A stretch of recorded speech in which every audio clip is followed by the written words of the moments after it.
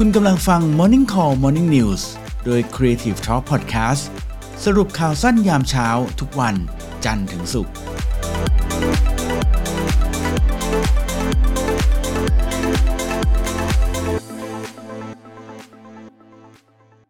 มาเข้าสู่ช่วงของข่าวกันนะฮะสวัสดีคุณแพรวฮะ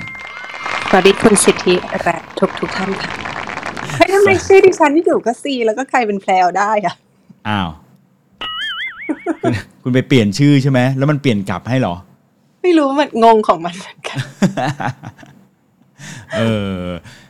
มาเนี่ยมีคนถามว่าอ๋อคุณแพรวถามใช่ไหมว่าพฤหัสกับศุกร์ยังจะจัดอีกเหรอเดี๋ยวเราดูซิว่าเราจัดงานเราไปเตรียมงานแล้วมันทันไหมนะแต่คิดว่าน่าจะทันนะผมก็ให้พวกคุณไปทำงานก่อนไงแล้วเดี๋ยวผมจัดรายการโอเคได้ค่ะเดี๋ยวมีคนอ่านข่าวแทนมาวันนี้คุณแพรวมีข่าวอะไรบ้างมาเล่าเพื่อนๆฟังฮะได้ค่ะวันนี้มี3ข่าวนะคะขอเริ่มด้วยข่าวแรกเลยอันนี้สนุกแน่นอนใครเป็นสายลงทุนจะต้องรีบฟังทางนี้นะคะเพราะว่าลงทุนอีกแล้วแต่อาจจะไม่ใช่ลงทุนคริปโตนะแต่มาดูดีกว่าว่าเฮ้ยการลงทุนเนี้ยมันแบบคุ้มค่าขนาดไหนนะคะทุกคนฟังดีๆค่ะก็คือนาฬิกา Rolex นะคะถือเป็นหนึ่งในสินทรัพย์ที่ให้ผลตอบแทนสูงที่สุดในรอบ10 ปีเลยค่ะเป็นไงคะโอ้น่าสนใจไหมกดผิดเลยกดผิดเลยก็คือเร็วๆนี้นะคะBob's Watches นะคะที่เขาเป็นเว็บไซต์สำหรับการซื้อขายนาฬิกาหรูนะคะได้เปิดเผยข้อมูลความนิยมของ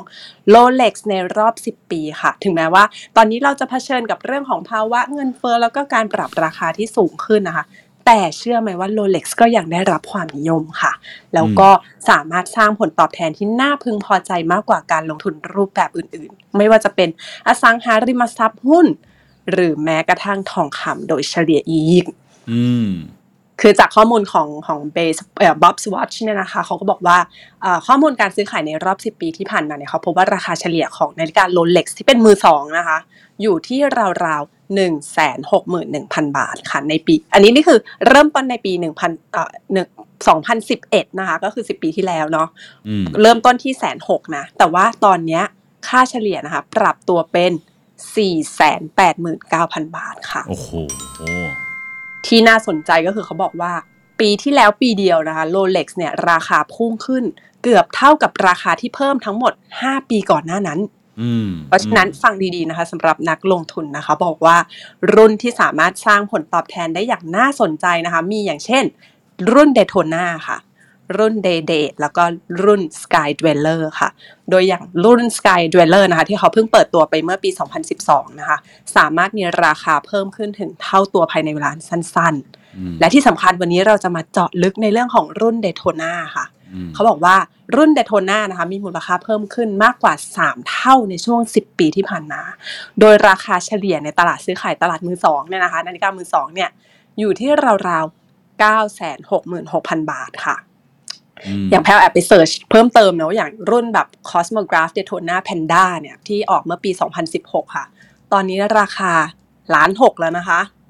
โอ้ลงแบบเป็นการลงทุนที่คุ้มค่ามากทีเดี๋ยวแอบเพิ่มเคล็ดลับเล่าเรื่องเกี่ยวกับรุ่น Daytona นิดนึงคือเขาบอกว่าจุดกำเนิดของรุ่น Daytona เนี่ยค่ะคือมันเป็นรุ่น Reference 6234ค่ะเปิดตัวเมื่อปี1955ซึ่งตอนนั้นอาจจะยังไม่มีคำว่า Cosmograph หรือคำว่า Daytona เนี่ยสลักไว้บนหน้าปัดแต่อย่างใดนะคะจะมีเพียงแค่คำว่า Chronograph เท่านั้นโดยกระแสตอบรับในตอนปี55นั้นนะคะก็เงียบเหงามากจนทำให้บริษัทเนี่ยผลิตนาฬิการุ่นนี้ออกมาแค่ปีละ500 เรือนเท่านั้นแล้วก็ยกเลิกการผลิตใน5 ปีต่อมาค่ะแล้วตอนนั้นให้ทายขายอยู่เท่าไหร่ตอนนี้หลักแสนหลักล้านแล้วใช่ไหมตอนนั้นเริ่มต้นแค่ 7,000 บาทเท่านั้นค่ะเฮ้ยที่แรกว่าจะเดาสักแบบ 30,000 ก็กลัวจะแบบว่าคนจะมาหาว่าเราแบบนี้ 7,000 นะโอ้เยี่ยมเลยนะใช่แต่ขนาด 7,000 ยังขายไม่ค่อยออกนะเพราะว่าตอนนั้นเนี่ย Rolex เนี่ยเขาไม่ได้มีจุดเด่นด้านแบบที่เป็นโครโนกราฟเท่ากับแบรนด์อื่นๆเลยแต่ใครจะไปรู้บ้างว่าไอ้กระแสซีรีส์ Daytonaที่แบบราคาหลักล้านตอนนี้เนี่ยมันบูมจนฉุดไม่อยู่เนาะจาก 7,000 ในตอนนั้นเนาะไอ้ซีรีส์รุ่น Reference 6234ที่คนเคยละเลยเนี่ยกลายเป็นของหายาก แล้วก็เป็นที่ปรารถนาของนักสะสมทั้งหลายนะคะจนราคาค่าตัวเนี่ยอัพไปถึง300เท่าก็คือจาก 7,000 บาทในตอนนั้นนะคะตอนนี้ราคามือสองจะอยู่ที่ประมาณ920,000 ถึง 2 ล้าน 1เฮ้ยเยอะมากใครที่แบบว่ามีตกทอดจากบรรพบุรุษนะคะก็คุณอาจจะโชคดีตกทอดจากบรรพบุรุษเขาไปหาซื้อ 7,000 ตอนนี้ไม่ได้แล้วนะคะ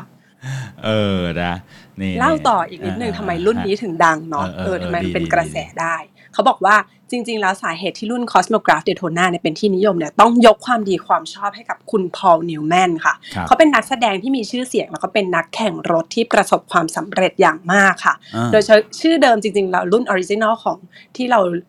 เรียก Daytona เนี่ยรุ่นนั้นเนี่ยเขาเรียกว่าเป็นรุ่น Exotic ค่ะซึ่งรุ่นนั้นเนี่ยหน้าปัดรุ่นแบบนั้นเนี่ยผลิตออกมาแค่ 2,000 ถึง 3,000 เรือนเท่านั้นแล้วก็เป็นแบบเดียวกับที่เขาเนี่ยใส่ในตอนถ่ายทำภาพยนตร์เรื่อง Winning แล้วพอความโด่งดังของนักแสดงอย่างพอล นิวแมนเนี่ยโด่งดังมากขึ้นก็เลยทำให้นาฬิกาเรือนละ 7,000 บาทนะคะกลายมาเป็น 7,500,000 บาทในรุ่น 6239 แล้วก็รุ่น 6265 ส่วนรุ่นที่แพงที่สุดตอนนี้นะคะก็คือรุ่น 6263 ค่ะราคาอยู่ที่ประมาณ32 ล้านโอ้โห32 ล้านแต่นี่ยังไม่ใช่แพงที่สุดค่ะ เขาบอกว่ารุ่นเรือนที่แพงที่สุดนะคะก็คือรุ่นที่คุณพอล นิวแมนเป็นเจ้าของด้วยตัวเองค่ะเป็น Daytona Reference 6239 ค่ะซึ่งเรือนนี้เนี่ยเป็นของขวัญสุดพิเศษจากคุณโจแอน วูดเวิร์ดค่ะซึ่งเป็นภรรยาสุดที่รักของเขาค่ะโดยเอกลักษณ์ของเฉพาะตัวของนาฬิกาเรือนนี้นะคะก็คือมีข้อความแกะสลักด้านหลังว่า Drive carefully me ค่ะซึ่งนาฬิกาเรือนนี้ก็เลยกลายเป็นHoly Grail ของนักสะสมที่หมายตาเอาไว้ค่ะแล้วก็มีการประมูลล่าสุดไปนะคะภายใน12 นาทีให้ทายค่ะว่าราคาประมาณเท่าไหร่โอ้โหน่าจะไปอีกไกลเลย32ยังไม่ใช่แพงสุดนะ32ผมว่าน่าจะไปถึง60ไหม60 2 เท่าไปเลยขอออกมานะคะอยู่ที่575 ล้านบาทค่ะ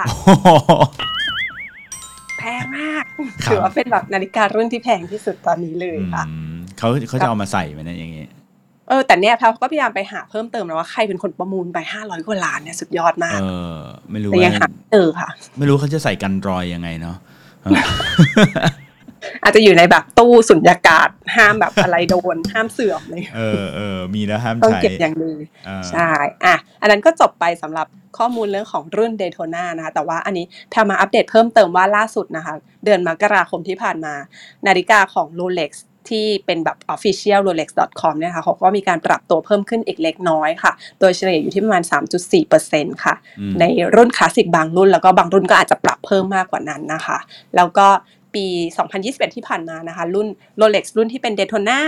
Datejust แล้วก็ Submariner เนี่ยก็ถือว่าติดอันดับ5นาฬิกาที่ได้รับความนิยมมากที่สุดตามรายงานของ Chrono24 ค่ะก็เลยเป็นบทพิสูจน์อย่างหนึ่งว่าถึง Rolex จะไม่ใช่นาฬิกาที่เก่าแก่ที่สุดแล้วก็ไม่ใช่นาฬิกาที่หรูที่สุดนะคะแต่ว่า Rolex เป็นแบรนด์นาฬิกาที่เป็นที่ต้องการมากที่สุดแบรนด์หนึ่งของโลกแล้วก็คุ้มค่ากับการลงทุนมากนั่นเองค่ะโอ้โหเฮ้ยข้อมูลแน่นมากรีบไปซื้อ Rolex เลยนะคะเราไปเลยดีกว่านะ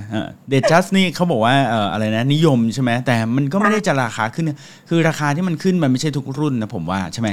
ใช่แล้วแต่ความนิยมของตลาดนะตอนนั้นด้วยแหละครับผมจบไปสำหรับข่าวแรกนะคะมาต่อกันที่ข่าวที่2ค่ะข่าวมีแค่ข่าวแรกแหละค่ะที่เยอะนอกนั้นอาจจะไม่ได้เยอะมากค่ะข่าวที่2เป็นข่าวว่ากรุงเทพนะคะเขากำลังเตรียมเผยโมเดลปรับปรุงทางเท้าค่ะโดยจะใช้ถนนพระรามที่1นะคะเป็นต้นแบบทั่วกรุงค่ะเมื่อวานนะคะวันที่20 กุมภาพันธ์ที่ผ่านมานะคะก็พลตำรวจเอกนะคะอัศวินขวัญเมืองซึ่งเป็นผู้ว่าราชการกรุงเทพมหานครนะคะเขาก็เปิดเผยว่าเดี๋ยวกรุงเทพนะคะโดยสำนักการโยธาเนี่ยกำลังดำเนินโครงการปรับปรุงภูมิทัศน์ถนนพระรามที่1ค่ะช่วงแยกปทุมวันไปจนถึงแยกราชประสงค์ค่ะซึ่งเขาจะนำร่องย่านธุรกิจที่เป็นย่านใจกลางของกรุงเทพมหานครก่อนนะคะโดยจะปรับปรุงภูมิทัศน์เนี่ยในเขตทางสาธารณะเนี่ยให้สอดคล้องกับอาคารของเอกชนที่อยู่โดยรอบค่ะก็ที่จะเพื่อจะทำให้ประชาชนทุกกลุ่มเนี่ยสามารถใช้ทางเท้าได้อย่างสะดวกแล้วก็ปลอดภัยโดยจะเป็นต้นแบบในการปรับปรุงพื้นทางเท้าอื่นนะคะทั่วกรุงเทพมหานครเพราะว่าปกติที่ผ่านมาเวลาเราเดินทางเท้าหมายถึงว่าเดินตามทางเท้าเนี่ยเราจะรู้สึกว่าแบบไม่ปลอดภัยใช่ไหมคะ พี่เก่งได้เดินทางเท้าบ้างไหมคะผมเหรอผมไม่ค่อยได้เดินแต่ว่าล่าสุดผมไปเดินแถวไหนมาไม่รู้อะมันก็เป็นเหมือนเดิมนะเดินแล้วมันแบบเขาเรียกว่าอะไรอะยบยาบใช่เดินแล้วมันยบยาบเดินแล้วมันก็ตกร่องบ้างเดินแล้วมันก็ต้องระวังอะคือมันเดินแล้วไม่สบายใจอย่างนี้ดีกว่าใช่นี่ก็เลยเป็นสาเหตุหลักที่ทำไมกรุงเทพพยายามจะปรับพื้นที่ทางเท้าซึ่งเขาก็เห็นเขาก็พยายามปรับมาหลาย10 ปีแล้วนะเดี๋ยวเรามาดูกันว่ารอบนี้จะแบบสามารถทำได้หรือเปล่านะคะเพราะเขาบอกว่านอกจากจะปรับปรุงแล้วนะคะเขาจะพยายามขยายทางเท้าเนี่ยให้มีความกว้างอย่างน้อย 2.4 เมตรตามหลักมาตรฐานสากลค่ะแล้วก็ปรับทางเท้าเนี่ยให้สูงจากพื้นไม่เกิน10 เซนนะคะเพื่อไม่ให้ชันเกินไปแล้วก็ที่สำคัญเนี่ยเขาจะทำทางเท้าสำหรับคนพิการแล้วก็ผู้สูงอายุด้วยโดยจะมีแผ่นทางเท้าสำหรับคนพิการที่เป็นเบรลบล็อกนะคะแล้วก็มีทางลาดเชื่อมที่สามารถเดินทางต่อได้อย่างปลอดภัยแล้วก็มีการกำหนดแนวปลูกต้นไม้ให้ชัดเจนโดยเป็นแนวเดียวกับการติดตั้งสาธารณูปโภคอย่างเช่นพวกเสาไฟแล้วก็ป้ายนะคะซึ่งนอกจากจะเพิ่มความร่มรื่นแล้วนะคะยังจะให้เป็นพื้นที่สำหรับรับน้ำโดยการปรับองศาทางเท้านะคะให้น้ำเนี่ยมันสามารถไหลลงพื้นไปยังเรนการ์เด้นโดยไม่ท่วมขังบนทางเท้าเมื่อฝนตกค่ะเขาบอกว่านอกจากนี้เนี่ยเขาก็จะพยายามจัดระเบียบสิ่งกีดขวางบนทางเท้านะคะไม่ว่าจะเป็นพวกป้ายโฆษณาตู้สายสื่อสารจุดจอดมอเตอร์ไซค์รับจ้างแล้วก็จัดระเบียบเสาไฟฟ้าและสายไฟฟ้าต่างๆรวมไปถึงระบบสาธารณูปโภคต่างๆใต้ผืนผิวทางเท้านะคะให้มีความปลอดภัยแล้วก็เป็นระเบียบเรียบร้อยด้วยอาจจะมีการซ่อมบำรุงปรับปรุงในอนาคตให้มันมีเป็นระบบระเบียบมากขึ้นนะคะแล้วก็พยายามจะรองรับการน้ำท่วมฉับพลันที่มักจะเกิดขึ้นในช่วงวันฝนตก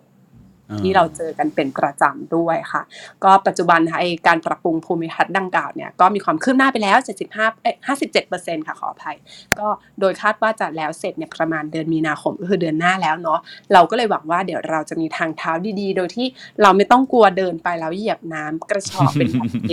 Minesweeper กันอีกนะคะ Minesweeper ใช่เดี๋ยวเราจะดูซิว่ามันได้จริงไหมนะฮะจริงต้องบอกว่าทางเท้าเนี่ยนะเป็นสิ่งที่สำคัญจริงเนาะถ้าเกิดว่าเขาทำดีเนี่ยมันจะไปช่วยลดเรื่องของรถติดจริงเพราะว่ากรุงเทพเนี่ยมันมีปัญหาเรื่องไอ้นี่ last mile เนาะก็คือแบบอะไรรถไฟฟ้ามันถึงแหละแต่ว่ามันไม่ถึงทุกที่แหละแต่ว่าจากรถไฟฟ้ามันจะไปถึงบ้านเนี่ยเนาะกิโลสุดท้ายเนี่ยมันจะยังไงนะต้องพึ่งพี่วินมอเตอร์ไซค์บ้างอะไรบ้างใช่จริงๆถามว่าเดินได้ไหมจริงๆเราก็เดินกันได้นะเพราะว่ามันก็เดินได้เพียงแต่ว่าพอมันเดินแล้วมันยากอ่ะเดินแล้วต้องหลบไปหลบมาหรือต้องดูนู่นนี่นั่นมันก็ไม่อยากเดินเนาะใช่ก็อันตรายไปอีกเพราะว่าพอแบบบางจุดเกิดแบบเขาเคยเห็นที่มันเป็นทางขึ้นทางม้าลายไม่ใช่เรียกสะพานลอยใช่ไหมคะแต่ว่าปรากฏก็คือทางสะพานลอยก็เต็มที่หมดแล้วคนก็เดินไม่ได้ต้องแบบอ้อมถนนนะเดินลงมาถนนแล้วก็กลายเป็นอันตรายไปอีกเลยแล้วก็ไม่รู้ว่าเดี๋ยวโดนมอไซค์หรือว่ารถเมล์สอยเนาะก็ถ้าเขาเพิ่มให้เป็น 2.4 เมตรจริงก็อาจจะช่วยเรื่องของทางเดินให้มันสะดวกขึ้นได้ด้วยค่ะครับผมมาต่อกันที่ข่าวสุดท้ายนะคะอันนี้เป็นข่าวจาก Air Asia ค่ะเขาบอกว่าเปิดแผนใหม่นะคะ Air Asia กับการบริการแท็กซี่ทางอากาศค่ะจะเป็นครั้งแรกในอาเซียนภูมิภาคอาเซียนนะคะภายในปี 2025 ค่ะก็คือล่าสุดนะคะ Air Asia หลังจากที่เขาเปลี่ยนชื่อบริษัทแม่เนาะจาก Air Asia เป็น Capital A Berhad ที่เคยรายงานข่าวไปแล้วเมื่อช่วงเดือนมกราคมนะล่าสุดเขาก็แถลงการนะคะยืนยันว่าภายในปี 2025 เนี่ยจะมีบริการเครื่องบิน sharing นะคะหรือเป็น Air Ride Sharing Service นะคะในภูมิภาคเอเชียค่ะ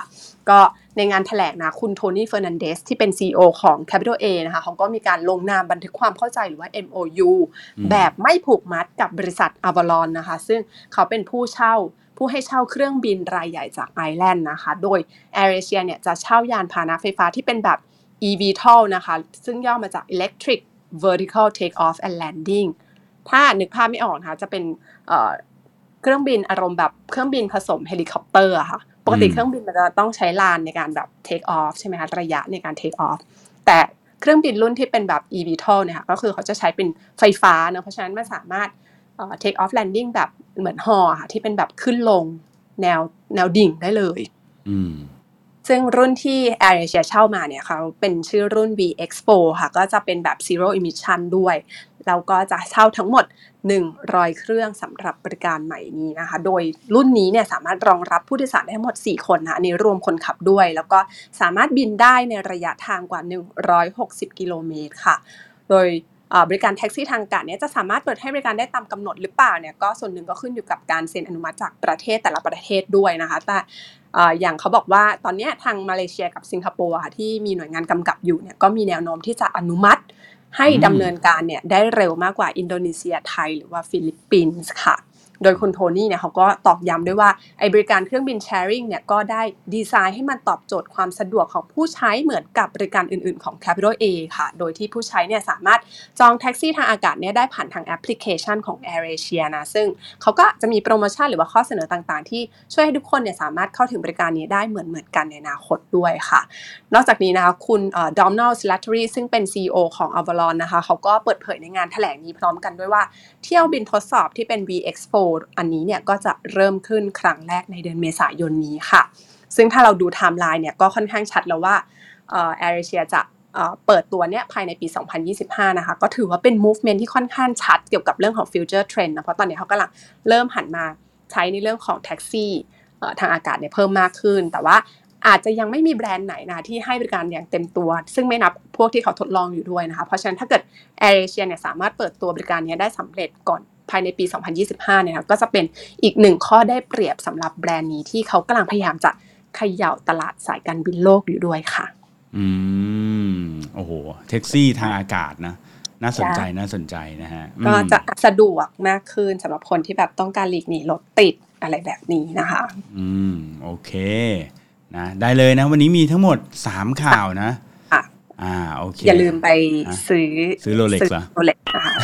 เป็นกันอันนี้ก็สิบไปแล้วนะคะว่าเป็นการลงทุนที่คุ้มค่านะถ้าคุณมีทุนก็ลองไปดูกันนะ